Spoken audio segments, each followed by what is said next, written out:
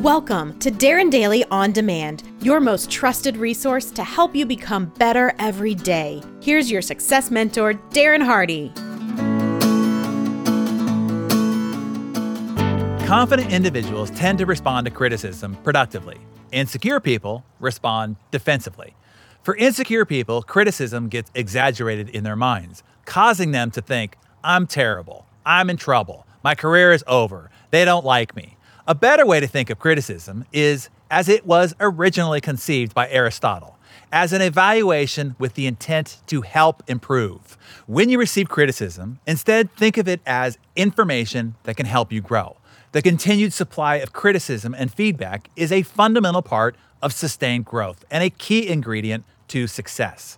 If, instead of seeking approval, you ask, what's wrong with it? How can I make it better? You are more likely to get a truthful, critical answer. Here's how Elon Musk put it.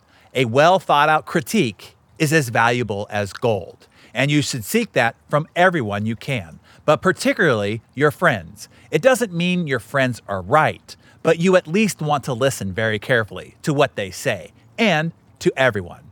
So today, I want you to seek criticism. Ask at least 3 people about how you are behaving or what's wrong with something you are working on. Today could be a life-improving day for you if you take the challenge.